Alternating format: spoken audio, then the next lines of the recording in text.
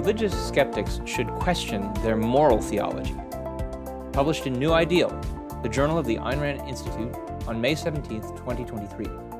Written and read by Ben Bayer. When I was a teenager, I went from being a devout Catholic to questioning all religion in the space of just under a year. Entering high school, I made some Jewish and Muslim friends. As I started to explore their belief systems, I couldn't help but think that the only reason I considered myself Catholic was that I'd been raised by Catholic parents, not because I'd done a rational survey of the major religious alternatives. Since I also knew that most of my peers hadn't done much more thinking than that, I became generally skeptical of religious belief. I came to this conclusion because I'd discovered a simple version of an argument that's been employed with great success by many critics of religion, from David Hume to Julius Sweeney. It works by pointing to the world's vast diversity of religious beliefs as evidence that familiarity with one's own religious tradition doesn't rationally justify preferring it to the alternatives. These different religions all seem familiar to their adherents, but they can't all be true, so familiarity is no rational guide to the truth. I know many who have had the courage to abandon religious belief when they too realized the provincialism of their own religious upbringing. I want to encourage them to take one more step. Too few secular people have thought to extend the same skeptical attitude toward another set of beliefs that is just as crucial to the way we live our lives, even though it is often packaged along with beliefs about deities. I'm referring to our basic beliefs about moral values. It's time that more secular people decided to challenge the moral doctrines they've absorbed from religion, along with the rest of its theology. The need to scrutinize moral beliefs. We can choose whether or not to believe in God, but we have no choice about our need for some view about the universe if we are to navigate our way through it. The most scientific secularists reject a belief in the miraculous and adopt a naturalistic commitment to the law of causality, knowing that science relies on it to help uncover nature's secrets. But should physicists use their knowledge to build an atom bomb for their government? Should biologists use their knowledge to clone human beings? Should political theorists use their knowledge to redistribute wealth to feed the world's poor? In each case, it's not enough to know the means to the end. The end itself needs to be evaluated. To navigate life, we need more than scientific principles of cause and effect. We also need scientific principles of ethics. Many secular people who have thrown off the religion of their parents have scrutinized at least some of their most provincial beliefs about ethics. For instance, it's likely that the Kinsey Report's revelation of the diversity of sexual practices helped weaken the hold of conventional Christian doctrines in favor of chastity and against homosexuality. It's not an accident that as European cultures began to discover more about cultures around the world and about their own ancient history, Enlightenment philosophers began to question traditional European moralities. But sadly, this willingness to challenge traditional morality has not extended much further. The secular people will challenge the idea that God is the ultimate source of morality, but they're less clear about an alternative principle on which to base their ethics. Too often, it seems, their moral views default to what they learned from a religious culture. For instance, those who reject a morality of chastity might still regard money-making as vicious on the principle that selflessness is a moral ideal. Yet that is the same ideal that Christians celebrate when they praise Christ for casting the money changers out of the temple and sacrificing himself on the cross. How confident are secular people that this is a doctrine they can neatly separate from the religious baggage usually associated with it? We know that those who abandon religion don't automatically abandon everything they've picked up from religion. How many ex-believers still feel crestfallen that they might never experience an afterlife? I did. We also know that there are powerful incentives to hold on to religious views when alternatives are not available. Prominently, people have to make life choices and need some code of values to guide them. If so, we should fully expect that religious ethics should continue to hold sway even for ex-believers who've rejected other elements of religious doctrine. Unfortunately, those searching for a truly secular ethical alternative will find that there are few prominent options. At least when we look to what prominent secular intellectuals have had to offer, I would argue that they themselves continue to be under the sway of religious ethics. Signs of parochialism in secular ethics.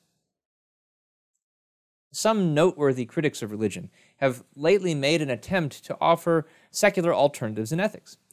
Admirably, new atheist thinkers and other secular public intellectuals like Sam Harris and Michael Shermer have devoted significant attention to the question of how science can ground morality.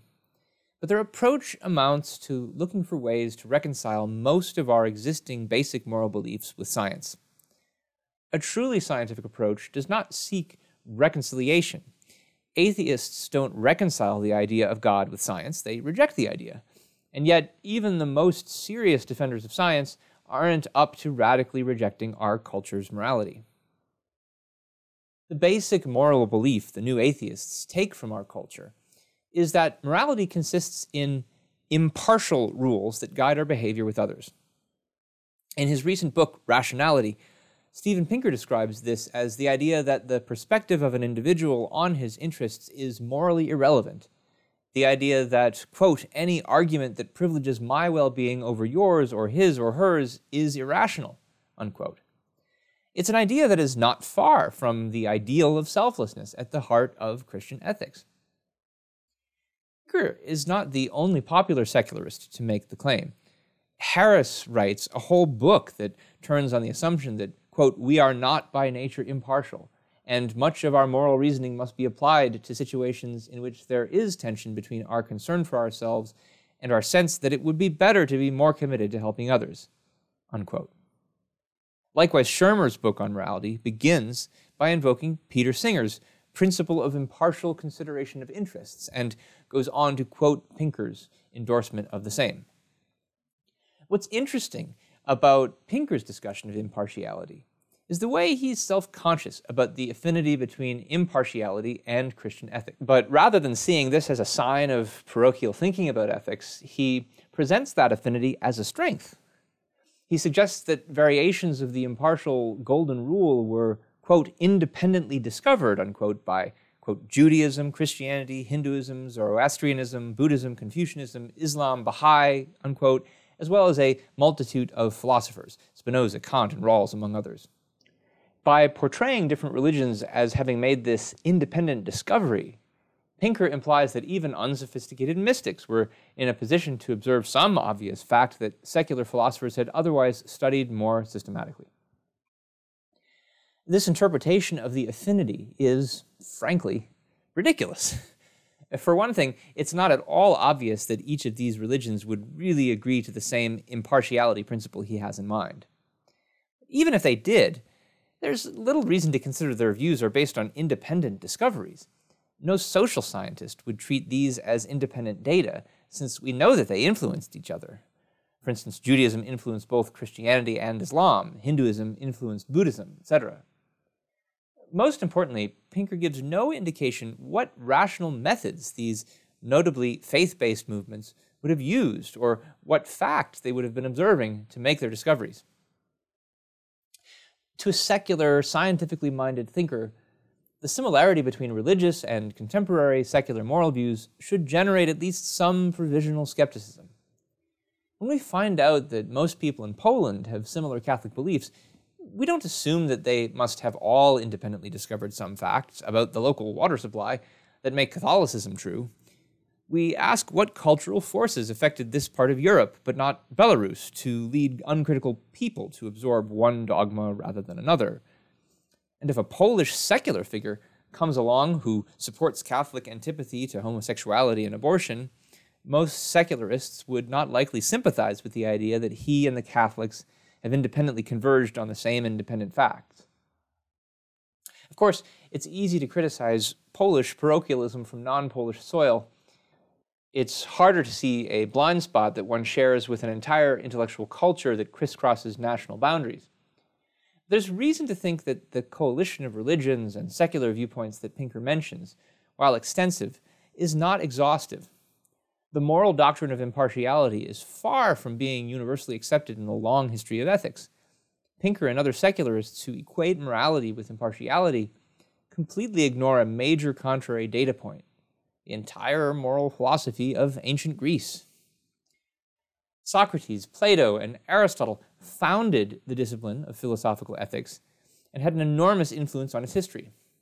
Aristotle, for example, thought that the virtuous man is a lover of self, or even selfish in some translations.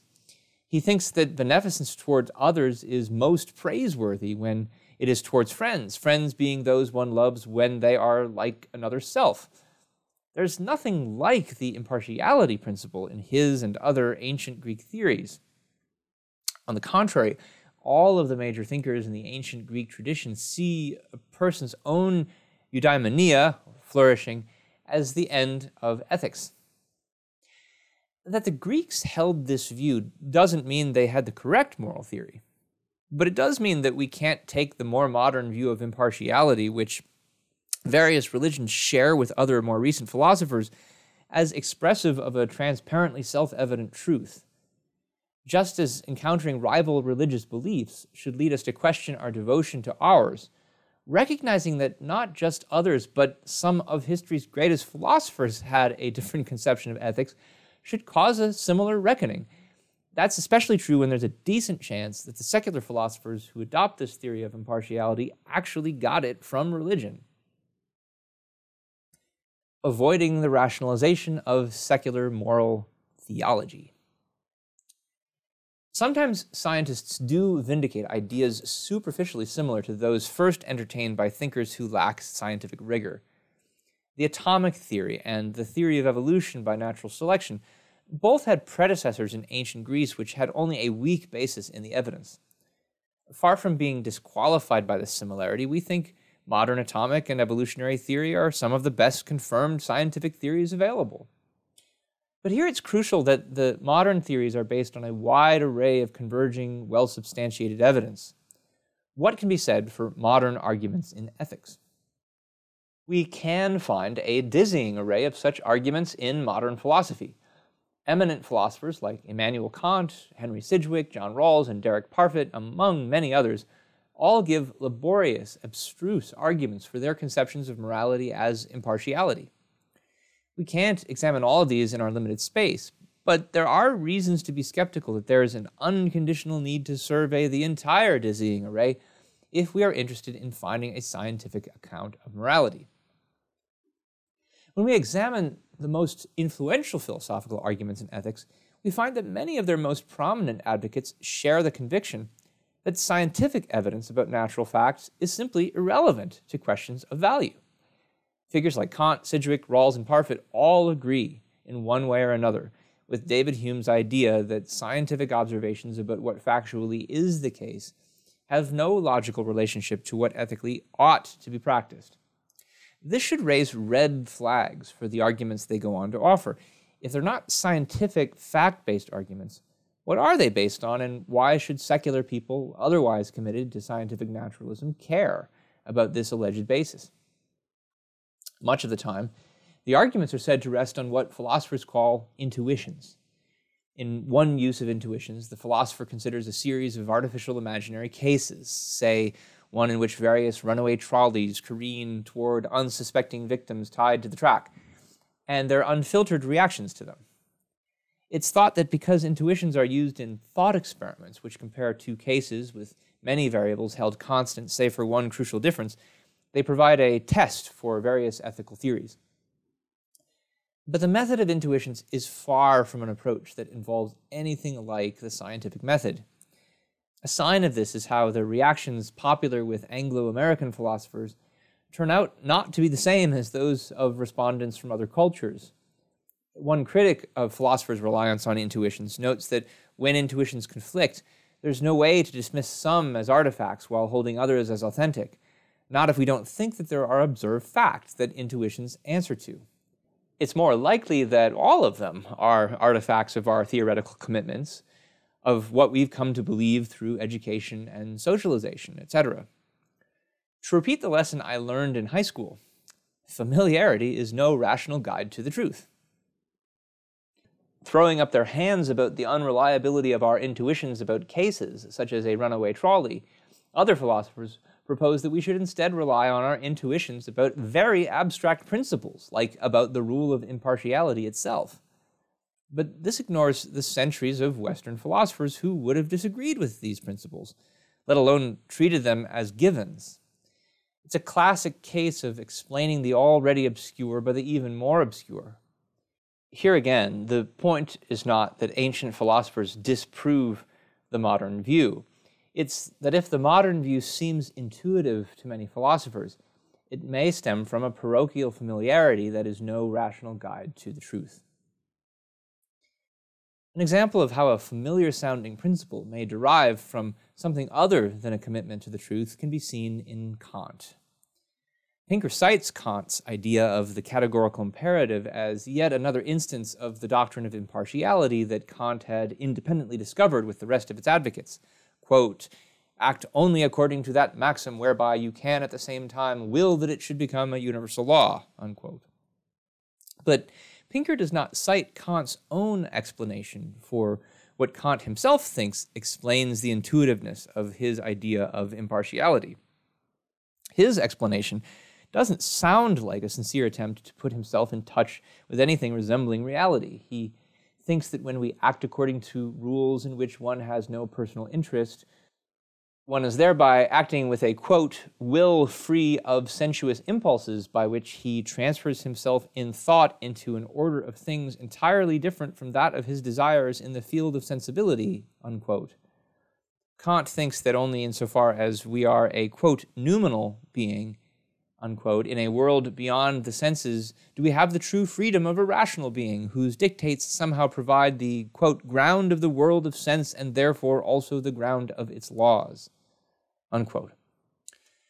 Does that sound like scientific rationality or overly verbose storytelling about how an immortal soul somehow channels divinely inspired commandments? When we encounter arguments for conclusions like Kant's, it's worth keeping in mind a lesson from debates in theology. Before critically analyzing various arguments for the existence of God, religious skeptics will often point out that almost no one believes in God because they were first persuaded by the arguments. Most theists simply adopt the same beliefs as their parents or peers, which means that the arguments are, quote, almost without exception post hoc rationalizations of beliefs already held, unquote, as the atheist thinker A.C. Grayling puts it. Grayling's point by itself doesn't vindicate atheism, but it does point to a reason to suspect the rationality of theistic arguments. Because of what we know about how most people form their religious views, we know that many have a motive to find excuses for beliefs that they'd have held even if they had no evidence or arguments. And to the extent that secular moral ideas resemble religious ones, when we know their secular advocates were raised in a religious culture, we should have a similar suspicion that they are just offering an excuse for something they want to believe, not making some independent discovery on the basis of intuitive data. As it happens, Kant was raised and educated in a particularly devout sect of Lutheranism. When philosophers treat their hot takes on controversial cases or even controversial principles as though they were scientific data and work to systematize or make coherent as many of their hot takes as possible, all without reference to actual observed facts, it really does look like post hoc rationalization of something they want to believe because it's familiar. That's more akin to theological speculation than it is to scientific discoveries, such as the atomic theory and the theory of evolution. But, you may say, we have to make important life decisions, and so we've got to start somewhere. So we can't just throw out everything we believe about ethics and start afresh, like some kind of Cartesian skeptic practicing methodological doubt. We might not know where our intuitions come from, but they're all we've got. It's true we need moral guidance, but it's not true that hot takes are all we've got to work with. Before the ancient Greek project of moral philosophy was interrupted by religion's millennia of monopoly on ethics, the Greeks drew their theories from real observations about human nature, about the impact that different choices have on our character and our lives. The very fact that we know we need to make choices is itself a crucial observation to take into account when formulating an ethics that can help guide those very choices. Later, Charles Darwin observed another fact that has important consequences for a modern scientific ethics. For living creatures, even slightly different courses of action can make a difference for whether they remain in existence or not, which explains why small mutations can make a difference for whether a species survives or go extinct. This isn't the conventional pop sci claim that our knowledge of morality itself is somehow a product of evolution. If that were true, we'd have no reason to rethink it. It's the point that if we're going to rethink it, we should do so knowing that the kind of person we become can make a life or death difference. I think one can assemble quite a rationally defensible ethical code on the basis of observations like these. But don't take my word for it. Continue your exploration of philosophical ethics by considering a few who make this case. Check out the modern-day thinkers who ground their ethics in naturalistic observations. You would do well to consider neo-Aristotelian thinkers like Philippa Foot and Michael Thompson, who challenged Hume's is-ought distinction and explore the important connection between biological requirements of survival and the nature of value. You would do even better to consider the work of Ayn Rand, who anticipated the Foot-Thompson point and integrated it with the fact that human beings live by reason and need guidance for the choices they make. When I abandoned my parents' religion as a teenager, I took quite seriously that my moral worldview was also a product of that same religion. For a period of time, I was thrown into something resembling Cartesian doubt about everything. But I knew I needed some kind of worldview to get by, and my agnosticism did not last long, either about a godless reality or a rational morality. I encourage those who have taken the first step of challenging their belief in God to take the next step. As Jefferson wrote to a young friend, "Fix reason firmly in her seat and call to her tribunal every fact, every opinion. Question with boldness even the existence of a God, because, if there be one, he must more approve the homage of reason than that of blindfolded fear." Unquote. I want to add to that. Question with boldness even the strictures of your morality. And if you value a homage to reason, the morality you abandon can be replaced by one that treats reason as our fundamental value, our guide to making the choices we need to remain in existence as human beings. You've been listening to New Ideal, a podcast from the Ayn Rand Institute. If you like what you hear, leave us a review, share with a friend, and subscribe to our other podcasts. This podcast was made possible by donors to the Ayn Rand Institute.